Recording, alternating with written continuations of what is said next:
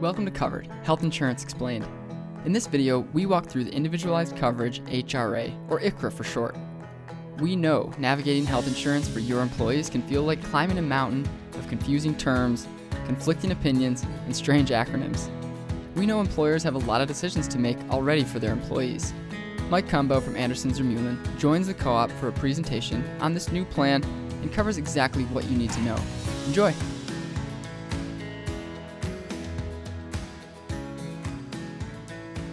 We're here to talk about the individual coverage health reimbursement arrangements. That's a mouthful, so I'm going to phonetically pronounce it ICHRA. It's just a little bit shorter, easier for me to say. This is new. Like Richard said, IRS came out with some regulations on the operation of this summer. We don't have 100% guidance, but we have pretty good guidance on how this will work. Starting January 1st of next year, any employer of any size can reimburse employees for their individual health insurance coverage and individual medical expenses. So it's a different way where the employee can control the cost.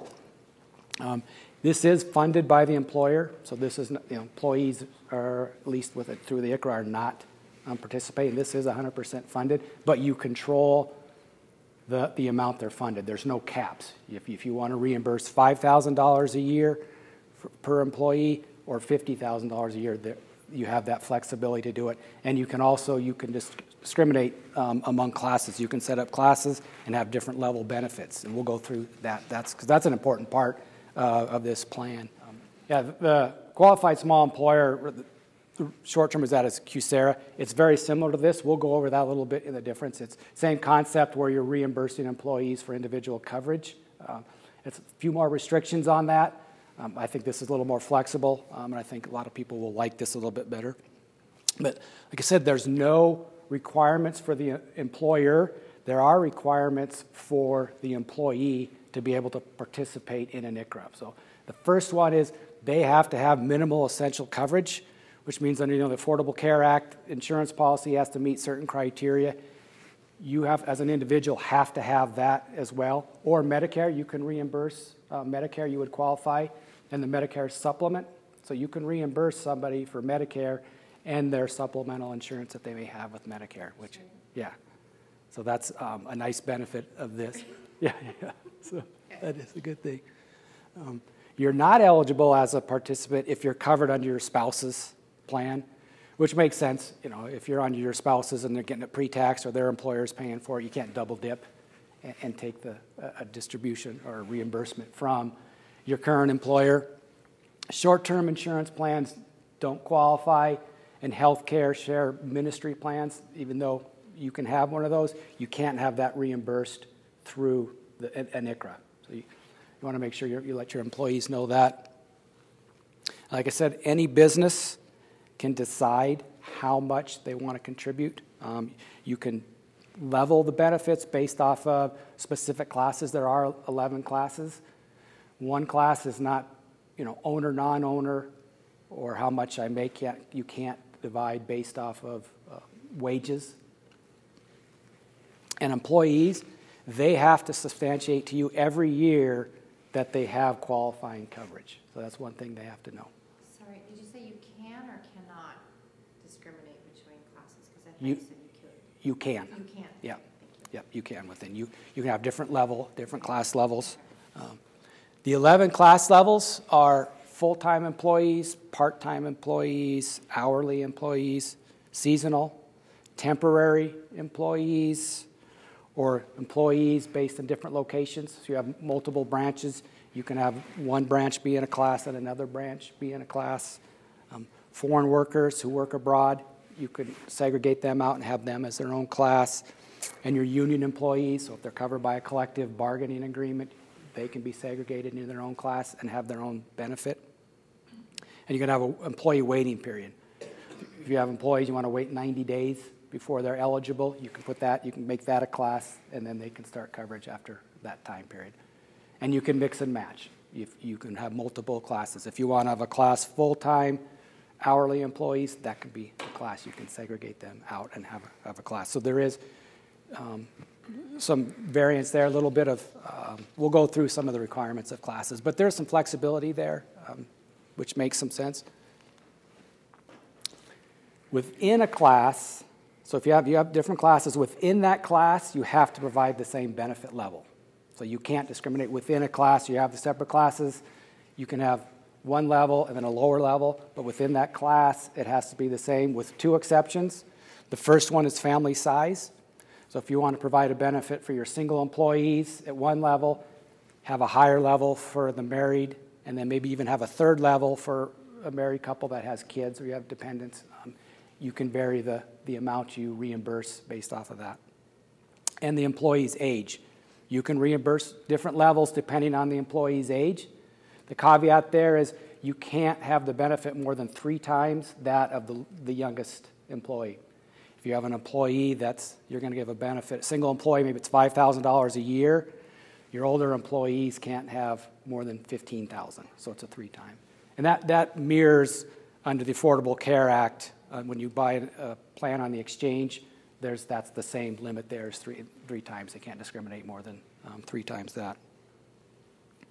And that age is kind of a nice feature because under a group plan, it's one premium for everybody. So the younger people are somewhat subsidizing the older employees.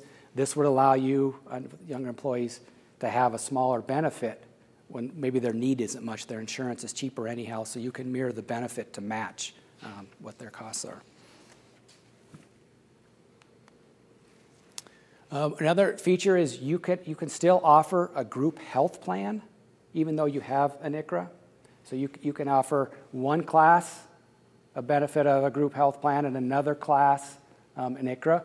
But within the same class, you can't have a choice. It's one or the other. So if you have a class of hourly employees and you have a group plan, for that class, everybody has to be on that class. They can't have a choice between an ICHRA and a group plan within the class, with one exception, and that is exception for new employees.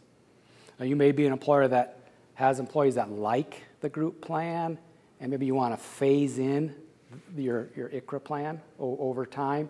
And you can set a date where anybody hired after that date will automatically go on the ICHRA, and everybody else will continue to have the plan, the health group plan. So there's no choice. You have a cutoff date, but that does allow you to phase it in over time, especially if you have employees that like the plan that they're on right now.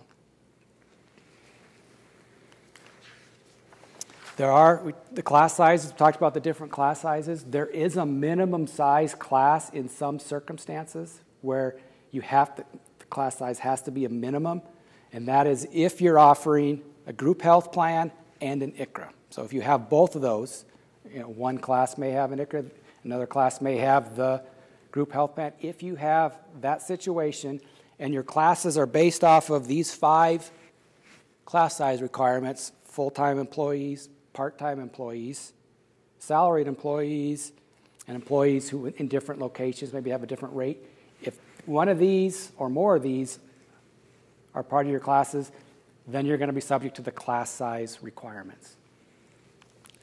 So those requirements are anyone under 100 employees, the minimum class size has to be 10.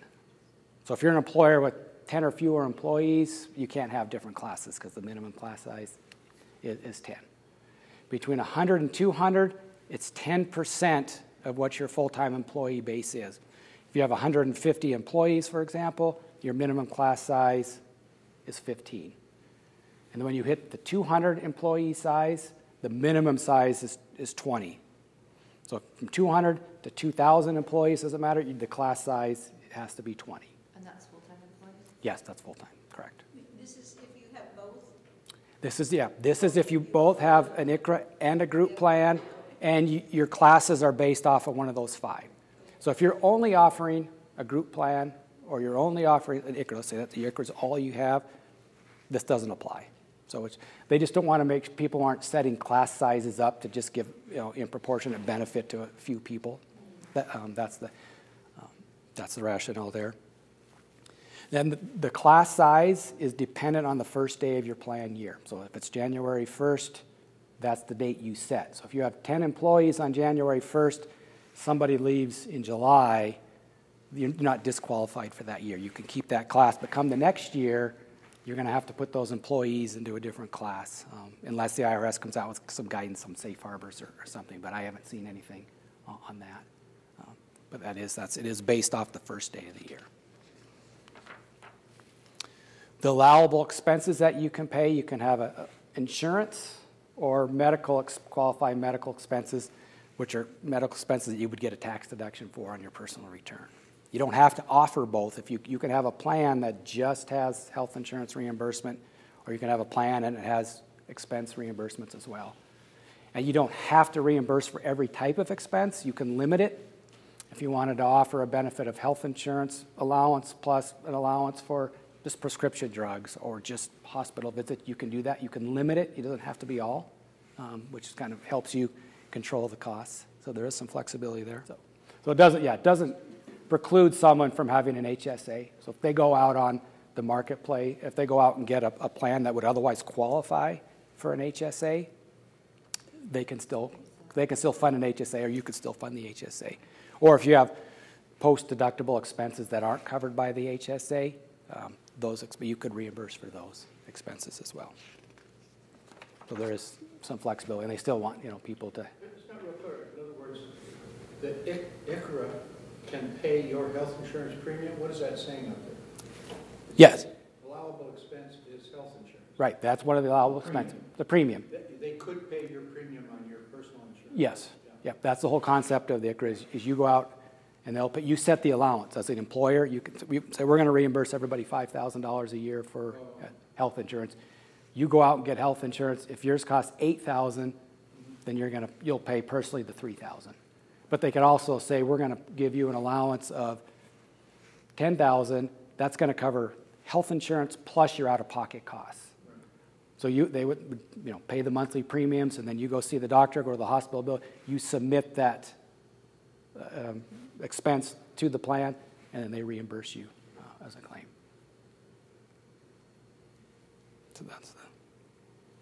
So that's kind of the overall framework of how it works. There's some other considerations you'll want to think about before deciding on one. Does anybody here have more than 50 employees? But if you have 50 employees, then you're mandated to provide health insurance to your employees. Your allowance still has to be providing for affordable coverage under other ACA agreements. So you need to consider that. IRS will come out with some guidance on what that means. It's pretty easy to determine under the law if you have a group plan what's affordable because you know what the premium amount is in advance. But if you have an employee that maybe they have qualifying coverage that's $1,500 a month, but they pick $2,500 a month, and then that doesn't meet, you do the testing and it says, well, that's not affordable. That's not your responsibility. So they understand that, IRS understands that, and they'll provide some guidance and some safe harbor in the future. So stay tuned, but there is that. If an employee goes out and gets a plan on the exchange, they're not allowed to get a premium tax credit or a subsidy if they're in the ICHRA. So that bars them from getting that. So that's one thing to consider. If an employee wants to opt out, you have to be able to allow them to opt out for one. But if they want to opt out because they feel they can get a better deal and get a subsidy, then that's they can't have both the subsidy and an ICHRA. Correct. They can't get that. Yep. And some of the plans, depending on your plan document, and this does have to you do have to have a plan document that spells out how your plan's going to work. If you're going to have classes, what your benefit amounts are. It is a written document. Depending on how it's written, it could fall under ERISA laws. The DOL said, be careful because you may fall under ERISA laws, and then you've got that whole slew of rules to have to follow. So on that. You can coordinate payments that an employee would have to pay through a cafeteria plan. They can still run cafeteria plan. So again, if you had a benefit of $5,000 a year and somebody's plan for them and their dependents was $8,000, they could run that $3,000 through a cafeteria plan if you have a cafeteria. So they can at least still get their part tax, pre-tax. If somebody goes out and gets a plan on the marketplace, would qualify for a subsidy through an exchange, under current law, that is not allowed to be run through a cafeteria plan. That would have to take congressional approval. They've talked about fixing that. I mean, they kind of understand that, this is a different deal. I haven't seen any updates at that, have you? I mean, I looked last. Anytime soon. Yeah, I mean, they understand that. Hopefully they'll come in and change that. It makes sense to allow that. As part of your plan every year you have to provide notification to your eligible employees that you have an ICHRA, similar, and you provide them with the plan summary or the plan document so they understand the benefits, so they have the option to opt in or opt out. But there are notification requirements just as you're doing that. This last slide here, it's kind of busy, so Richard provided that, which is nice. This compares the ICHRA to the qualified small employer health reimbursement arrangement, or we'll call that a QSERA. So you can see the differences, why you might want one over the other. Both of them are reimbursement plans, so they're not group insurance. They're a reimbursement where you set the dollar amount of how much you're going to reimburse employees for premiums and medical expenses. The ICHRA, as we said, there's no requirements for employee, no limits to the employer. A QSERA has a limit of 49 employees. It has to be under 50 employees or you don't qualify to offer a QSERA. So that's the difference. QSERAs came out first. These came out second. On a QSERA, every full-time employee is eligible for the plan. So there's no classes. It's once you're employed and you're eligible, you can elect to be in the plan. You can cover part-time employees, but you don't have to. That's really how you have to do it. So in a QSERA, you can participate in a minimum. You don't have to have minimum essential coverage to be included in a QSERA like an ICHRA. You have to have the qualifying insurance. You don't have to in a QSERA, but if you don't, you're taxed on the benefit. So there's a little bit of nuanced difference there. But the QSERA has annual limits on the benefits that you can provide, whereas in ICHRA, you can provide whatever benefit you want to different classes. On a QSERA, there are annual limits. 2019, it's $5,150 for single coverage, $10,450 if it's for family coverage. So there are caps. The premium tax credits, we talked about ICHRA, does not allow you to get a premium tax credit if you participate. In a QSERA, the employees can still get a tax subsidy or a premium tax credit, but it's reduced by the amount of the benefit they get from the QSERA. But it does add some flexibility. It's a nice thing where an employee, if you offer that benefit, the employee can still can go to the exchange and get a credit. That's probably the one advantage over QSERA, over ICHRA. And in the QSERA, you can't provide a health plan for your employees. It's the QSERA or nothing, where under the ICHRA, remember we said you could have a qualified plan, group plan for one class and an ICHRA for another class. The QSERA is, you can only have the reimbursement. Sure. If you have no classes, like it's an employer that's like, we don't do classes, can they still have both the ICHRA and the group policy? No. So they have to have Yep. one or the other? Yeah, because they're within one class. And that's considered just one class if there's no classes? right, yeah. The only difference would be it's on new employees. You could put them into the ICHRA and everybody else stay on the plan. Stay on the plan. Yeah. So you could pick and choose only for new employees. Right. Okay. So basically you'd be phasing out the group plan over time. So good question. On the QSERA, so if your employees don't have insurance, they don't have their own health insurance, you can still reimburse them for their medical costs? Yeah. But it's taxable. But how do you determine then what costs you can cover? It's the same. Basically, think of it as I can take a tax deduction on my personal return. That would be a qualifying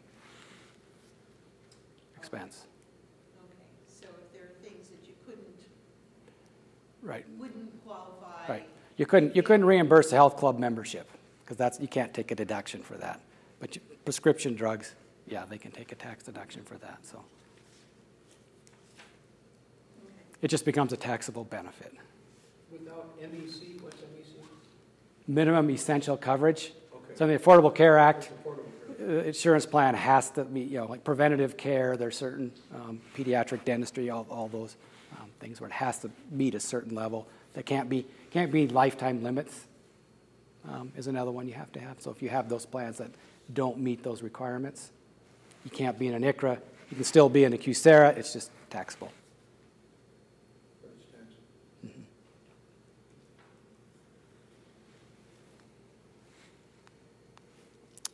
So that's all we have. I don't know if there's any other general questions that we didn't have. I mean, determining between the two, I mean, it's kind of facts and circumstances of what you want to do.